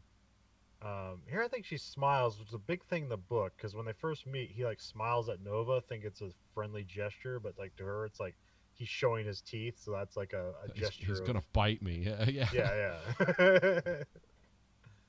And then later on in the book, she learns that as being like a kind of like an endearing thing, like, oh, smiling. It's like oh my god, she learned smiling. It's like, did she? Then the guards take Taylor away. Taylor's being put on trial. Yeah, they're having a doctors. weird like Soviet show trial of Taylor, organized by Wait. Zayas. Yeah, but even he's like, what's he even on trial here? What's he guilty of? And it's like, but it really ends up being like, what's it, a trial about like Zira and Corneo's heresy Yeah, of it's like essentially heresy. Yeah. Dr. Zayas is the minister of science and the defender of the faith. But there's also a president there, so he's not necessarily like the most highest up guy, but he seems to be has the most important task of keeping society in check. Yeah, he's like under the Ministry of Science and God or whatever, which is like, yeah, that's a good. You know, your society's going the right direction when you have one of those ministries. That's a good push pull. Oh yeah. The combination of things. Seems like these should be separate. No, this is how we maintain balance. What? Because I have to prove things with science, and you can just say Skyman. It's like, great, yeah, that's going to be a fun argument to have all the time. I think fire is good. We can make metal with it, but Skyman says it's like, well, how's Skyman going to back that up? What does he know about the crystalline structure of iron and how to make it into steel by carbonizing it with coal? It's like, well, it's not allowed. Why? It's like, because rules. It's like, oh yeah. That's why I love like religiously like the concepts of religiously ordered societies is like, oh my god. I mean, it did work for a long time when like nobody could read and write and people thought like elves were coming out of the wood and stealing stuff from them, and it's like, well, we got to sacrifice the village virgin for the bean harvest to come in. It was like, no, it's better to stop doing that and replace that with other bullshit. But the fact that we have stuff floating around the atmosphere, or the fact that we have stuff floating around our planet that makes what we're doing right now possible, and yet we still have to have religious arguments even today, that strikes me as really weird at this point. It's like, huh? Well, technically in this process, satellites aren't involved, but well, they helped But, make it happen at some point. One of the judges doesn't like that Taylor's clothes, doesn't like his tattered clothes or that it smells, so they strip him of his clothes. But he just kind of holds on and covers up his junk. But Yeah. yeah. And what's more an effort is the trials like. What's more the trials about is spending effort on studying humans and like we should stop this. Taylor's examined, but he's like railroaded for like not knowing the culture of the apes. Yeah, he's basically like answer questions about like our religion or whatever, like who is the great teacher and what it's like, just of course he's not going to know that.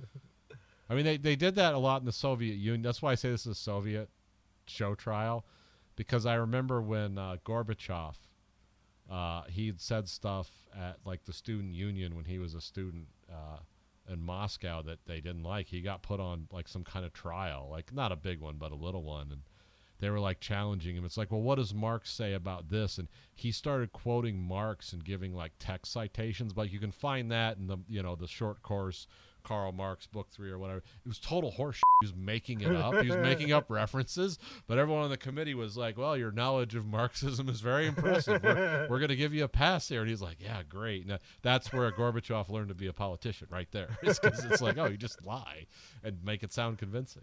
The courtroom head off to look at other captured humans because he's like, Landon's going to break it if we have another intelligent human. But they get to Landon and he's just been lobotomized, so he can't talk. They get dragged back into the court. Cornelius is trying to like use his expertise of the Forbidden Zone to try and like argue that Taylor is from the Forbidden Zone rather than from space, because like, well, at least they can kind of understand that. Yeah. And then the judges do the whole see no evil, hear no evil, speak no evil. Literally, thing. yeah. Yeah. The tribunal is adjourned, which usually that means there's going to be another thing, but here it just seems like the trial's over. Yeah. So, I don't know. Is that the same thing? Is adjourning the same as like a break and an end, or what? Or is Well, it means they will hear end? no more arguments on the matter. Okay. I don't know if they've rendered judgment, but I don't know if they do that in this, because I think what Zayas wants is like, yeah, you're getting, you're it's gonna one flew over the cuckoo's nest time for you. But yeah, things don't look good for Taylor. Taylor's brought before Dr. Zayas, who like for a one-on-one talk, and they're gonna do brain surgery on Taylor if he can't convince Zayas of the truth. Zeus wants to know like where all the mutants are because that's kind of his thing. It's like, well, I can't believe a spaceman, but if it's a mutant human, like we gotta get rid of those. They talk about the Eastern Desert has not been explored because it's assumed life cannot live there. And then Taylor's taken away, so that's the end of Act Two because it's like, well, he's about to have his brain scrambled. So come back to Act Three. A chimpanzee comes in saying that Taylor's being transferred to the zoo. The chimp is on Taylor's side, and so they like knock out the guard together. Taylor insists on Nova coming with them, and then they run outside, and Zero shows up, and she's displeased that Nova's along. Yeah. uh, so they lock them in the back of a carriage, and they ride out till dawn. We cut to it's morning. They're traveling in the woods. They cross paths with Cornelius, who has some extra horses. They give Taylor like gun and supplies, but then they all just like move together anyways. And Zero and Cornelius are going to run away as well because they're wanted for heresy. But now they're all going to go look for the ruins that Cornelius found, so they can like figure out what's going on here. There's a moment where Nova recognizes something familiar, and they have to like pull her away. She's like, "No, I want to go over there." Let me cut to like we're in the forbidden zone that has been declared by religious means. Yeah. They're riding along the shore. They set up camp at the beach. There's like BC platforms and ladders there. I'm not sure if like Cornelius built all those or if these are just the ruins of human civilization. I'm not sure. Yeah, this is where things get really weird because it's like, well, it's a forbidden zone, but we know some things that are there. There's ruins that indicate there was an earlier civilization, maybe of human origin, but that's heresy. But we're also investigating it, and people seem to know about it. And then Dr. Zaius and his gorilla show up. Taylor shoots at some snipers and pins them down, and then he threatens Dr. Zaius, and so Zaius tells all the guards to leave. Then Taylor negotiates a way to like free Zira and Cornelius if he can like provide evidence that there's another civilization other than apes. Dr. Zaius is like, yeah, sure, why not? Yeah. Of course, if you convince me. So they go into the cave. Yeah, if you can convince me as a religious leader of your heresy, like, cool, yeah. So I already know, like, who's going to win this. I hold both cards. They go into the cave. There's, like, woods and ladders and platforms and everything, which, again, I don't know if this is, like, humans did this or Cornelius did this, because he's, like, Cornelius had been excavating the area and having, like, different, and dating things to different eras. So here, like, Cornelius gives a case that the more ancient culture is the more advanced one, meaning human cult, like the human society is more advanced and older than the ape society. They also point out like a doll that's of ancient humans, and then Taylor starts pointing out like, oh, here's false teeth, glasses, and a heart valve. Because I don't think we've seen any apes with glasses, so maybe they haven't discovered that yet. They got guns, so yeah. Nova like squeezes a doll and it says "Mama," and so that throws everything for a loop because it's a doll that says words and humans don't talk. So yeah, the apes come back around again and attack Taylor and his group. Taylor gets a hold of Zaius and holds him hostage again. The guards withdraw again. Taylor ties Zaius to some driftwood. Here, Taylor susses out that Cornelius knew that civilization of man existed for apes the whole time, and this is just like this ruse he has to keep up because it's protecting his society somehow. So,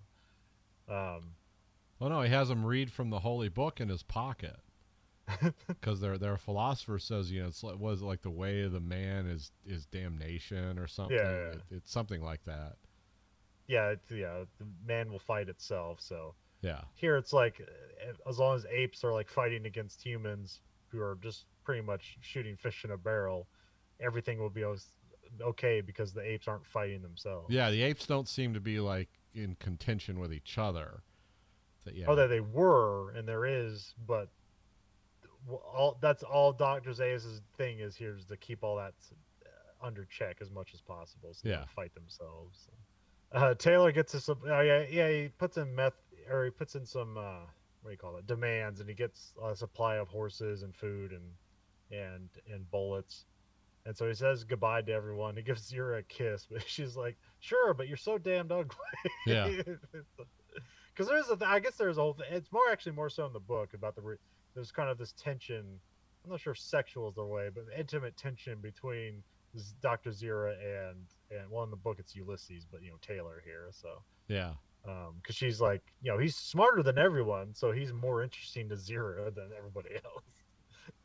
But Yeah, also, I guess in some passages of the script there was talk about maybe having a romantic thing, but then yeah. that was like everyone's like that would actually be bestiality at that point. So it's like you can't have that. They're two intelligent beings. They can do whatever they want. Yeah, two, two two consenting intelligent consenting beings. adult creatures. Yeah, and actually, the weird thing, no, Taylor having sex with Nova, that's bestiality. Yeah, that's actually truly. But if you're following any kind of biology and you know about like apes and humans, well, humans as apes, as hominids, like our male humans have the largest genitals of all the apes, like orders of magnitude larger than they need to be on both men and women, because you think like a gorilla is like, oh man, they're just hung like a horse. It's like, no, it's about the size of your pinky actually, because it doesn't have to be. I forget why. I think it's because of the climates we lived in and the fact we don't like keep warm with the fur. It's like everything's like oversized and big, and it's like, so yeah, if you follow that evolutionary track, it's like, no, that'd just be brutal. Be like a woman getting screwed by a horse or something. It's like, but you have to, that's why they didn't explore it, because it just gets too weird. You just get wrapped around the axle of biology. So, But it's also weird Harry kisses her in front of Cornelius. It's like, dude, they're a thing. But I don't know. I guess also at this time, kisses were more innocent. So yeah, it does. They weren't like tongue kissing, It's like, yeah. I've got to say goodbye to you the French way. It's like, what? Just put my tongue in your throat. They start running off. The guards start chasing them, and the Zeus is like, nah, let them go. But also, like, yeah. I like Zeus's like last shot at Taylor. It's like, yeah, you're not going to like anything you find out there. And Taylor's like, yeah, we'll see. And Zeus is nodding like, yeah, you will. And then they blow up the cave, so there's no more evidence of humans in there. And Zero and Cornelius are going to be put on trial for heresy. Yeah, they're basically going to be killed as far as we know. Like, they're just going to be crucified. What's going to happen? Thanks, friends. See you later. Taylor and Nova keep moving along the beach. It's a pretty long sequence here, so it's not just immediate. And then they happen upon a structure, which you don't see just yet. And Taylor dismounts. He goes, "Oh my God, I'm back.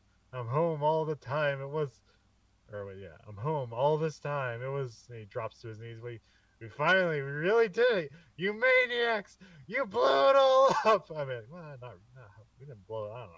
God damn you all to hell. And here it's fully revealed that it's a Statue of Liberty buried halfway on the beach, and it's dirty and falling apart. Yeah. And then just fade out, and that's the end of the movie. It's left to let you contemplate. They're on Earth the whole time. Now, how do you think? Now, do you think the erosion and weird stuff happened in the Statue of Liberty?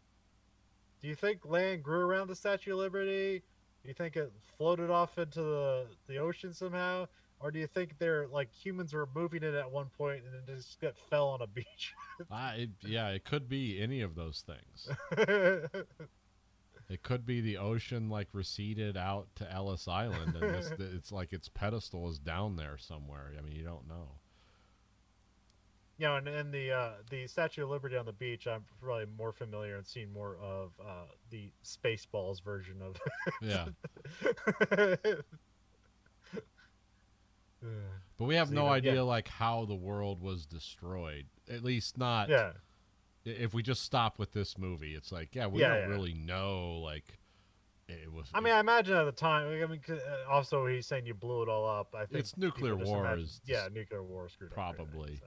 But as we've gone on and our understanding of things has evolved, it's like, well, nuclear war is unlikely to be like the extermination event. It's like, the Western Hemisphere would be a really weird place to live for a while, but it's not. We don't have that kind of power at our fingers. We can ruin a lot of but total destruction is like, that's more like disease or something like that, or asteroids or those kind of things. How far did you get in the original movies? I think I've only seen bits of like. Like that one where they're talking to a computer in a cave. I saw that one, the second one. Yeah, the second one they're running around like the the subway system of New York, and they're worshiping a nuclear bomb in the end of Yeah. it, and it's like I don't remember a lot of it. That's because I know And I know Charlton there's one Heston later showed on. up for like 5 minutes of that one. It's like I have And I to know do there's a this. later one which even had a cheaper budget where they have like a bunch of people in 8 costumes and like with rifles and revolting in like modern day times. I never saw that one, but I've seen shots of it. I think that's like the fourth or fifth one or something like Yeah, that. they're increasingly bleak as time goes on. I think like somehow Dr. Zira and Dr. Cornelius like come back to Earth in the 70s Yeah, they get sent back in time. and they So, have a yeah. baby, and then they get Yeah. killed at the end, but the baby lives, and that becomes the thing that rises up and leads the revolt because they just start cloning those apes and use them as slaves. And yeah, so it's like it's a whole cycle, but like I said, it just gets And increasingly bleak and weird and incoherent as time goes but on. I think there is a mention of like there's some disease that are affecting humans and not apes. Well, that's Because in the that, new ones. yeah, but I know I think there's like a kernel of it in the old ones. Oh, okay, I didn't know about that. Okay. But again, I haven't because it's in that one where they have the modern day apes revolting against humans. So I don't know. But I believe that's like a kernel that brought forward. Yeah, and the new ones, it's like yeah, Rise of the Planet of the Apes, and then like um, they're trying to use apes to like cure dementia and stuff. Um, and then that's just kind of like a modern day movie where like like you have an ape becoming more intelligent and then other apes becoming intelligent around it because but was that an experiment or was that just apes getting more intelligent? No, they was doing an experiment to reverse the effects of dementia Okay. by regrowing, because the dementia is basically the failure of brain material to function correctly. And so I believe they did an experiment and like rejuvenated brain material in humans, but it just made the brains work better in apes. And then it also had this transgenic effect of becoming a disease that made all apes smarter because it made humans dumber. Yeah. And it was like, oh, okay, so that's like the Yeah, whole. because the first movie's normal, and then the second movie's Dawn of the Planet of the Apes, where it's just like, oh, full apocalypse has happened, human civilization's collapsed, and this disease has ravaged everything, Yeah. and other stuff. It's not just like this disease made humans dumb. It's also like, well, like famine and all that kind of stuff, Yeah, and there just was like nuclear war in that too, but that came like that was the third or fourth thing after people starved to death. And I was like, yeah, then you start throwing nukes around. It's like, yo, then you could conceivably wipe everyone out because if 4 billion people are already dead, it's a lot less numbers to hit. then you have War for the Planet of the Apes, which that's the end of that one, where it's basically all at that. Basically, by the end of that movie, there's no intelligent human life left. Yeah, But still, thousands of years away from the civilization portrayed in this movie. So, yeah, or I guess like 1,500 years, 1,700, whatever. But those movies are really good. That's a good series. yeah. though. That's actually a good one. This is the only real good one I would remember or recommend out of these. Yeah, the originals. Yeah. Yeah. This one I liked. All the other ones I've seen them like once, and it's like, oh, they're just more bleak and depressing as time goes on. Well, we're sending a probe into space to catch up with this with this crew here to spin them around and send them back to Earth. Actually, I guess I should tell they need the book. So yeah, of course, this is changed from the book, but also the book has like 4 different surprise endings as well. So this is totally in theme with the book. Because in the book, they leave the planet of the apes. They go back to Earth, and then when they get off the ship on Earth, there's apes have taken over Earth. Okay. So it's a similar thing. And so they get on a ship and they leave Earth. It's like it's taken over by apes. And then it's also further revealed that the rich couple at the beginning of it, they're reading the story because it's all the story of Ulysses or here the Taylor character. And they're like, "Oh, that's funny. Humans aren't intelligent, and like they are apes." So the whole framework is like it's like a double reveal that like, oh, apes control the entire universe. It's not just one planet. Oh, okay. And then in the Tim Burton version, it's the Tim Burton version is more closer to the book. They get off the planet. It is in a completely another planet, and then they go back to Earth. And then they instead of Statue of Liberty, they think they're back on Earth and everything's okay. And then apes start showing up, and they go look at the Lincoln Memorial. yeah, and then there's an ape head on there, which then there was some contention between Tim Burton and Kevin Smith because he had made a comic book with the same concept of Abraham Lincoln Oh, okay. before they put that movie out. Nothing happened, you know. He's not going to sue Tim Burton. So, It's just but a funny. Yeah, he's not. Yeah, let's. Kevin Smith is not Harlan Ellison. He will humorously point out that. yeah, Kevin Smith made a career of talking about Star Wars. So you know, he's like, it's like my career is based on another career. I'm not going to bite the hand that feeds me. And he has great story. Well, I guess not about Tim Burton, but I guess the whole production around his Superman movie was hilarious. I still love that story. Can we get rid of the whole flying thing? It's like it's Superman. What? So we sent a probe in space containing the supercut of seeds for the imperfect collection that's Verhoeven effect. Nathan, what scene from Planet of the Apes are we shoving into space? Ah, there's 3 iconic scenes in this movie, but we're gonna have to do "Get Your Hands Off Me" because if we just do the end, that doesn't make any sense. I also like "It's a Madhouse," Yeah. but we have to go with "Get Your Filthy Hands Off Me." So you can find us on Letterboxd. Oh, Letterbox. Okay. We're on Letterboxd. Our account name is VHE. Very simple, very easy. So if you search for that name, you'll find us there. So Nathan, 1 out of 5 stars. What do you give Planet of the Apes? 4 stars. A solid 4. 1 of those stars is for nostalgia. 3 of those is for the production, the movie, and it's what do they say in the Library of Congress? It's cultural significance. Well, if you like what you heard, and how can you can find us at verhoeveneffect.com. You can also find us almost everywhere where you get podcasts, and you can rate our podcast whatever you want on that platform of your choice. You can rate us whatever you want, but the only thing the algorithm listens to is the highest rating. Remember, you control the algorithm. The algorithm doesn't control you. We also have listener support at verhoeveneffect.com where you can support the monthly stipend on 99 cents, 49.99, or 9.99. Cancel anytime. Find us at Twitter at Verhoeven Effect. You can find us on Facebook at Verhoeven Effect. You can find us on Letterboxd. Just type in VHE. You'll bring it up. And you can find us on YouTube at American Greed Factory and watch both this and that show live and unedited. And we also have t-shirts at belowthecollar.com/greed factory. So for the Very Effect Podcast, I'm Conlon. And I'm Nathan. Goodbye, America.